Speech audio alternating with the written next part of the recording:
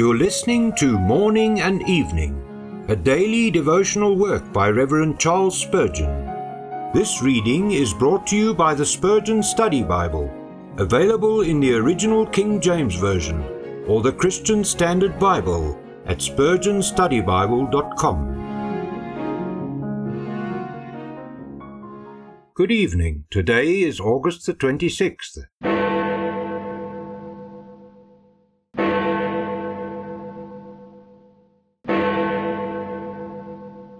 The people, when they beheld him, were greatly amazed, and running to him, saluted him.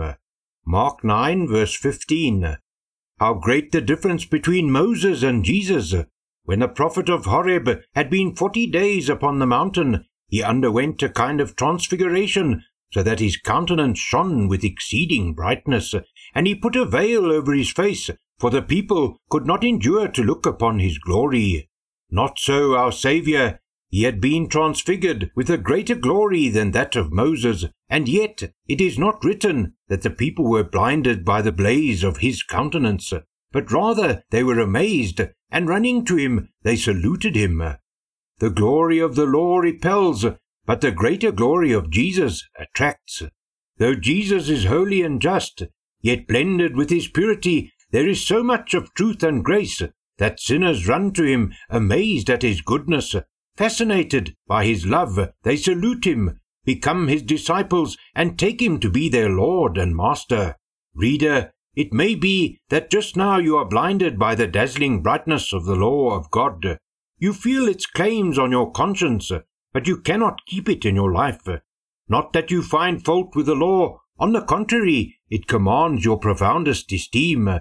Still, you are in no wise drawn by it to God. You are rather hardened in heart, and are verging towards desperation. Ah, poor heart, turn thine eye from Moses with all his repelling splendor, and look to Jesus, resplendent with milder glories. Behold his flowing wounds and thorn-crowned head. He is the Son of God, and therein he is greater than Moses. But he is the Lord of love, and therein more tender than the lawgiver. He bore the wrath of God, and in his death revealed more of God's justice than Sinai on a blaze.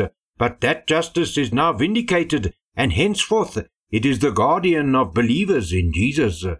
Look, sinner, to the bleeding Saviour, and as thou feelest the attraction of his love, fly to his arms, and thou shalt be saved.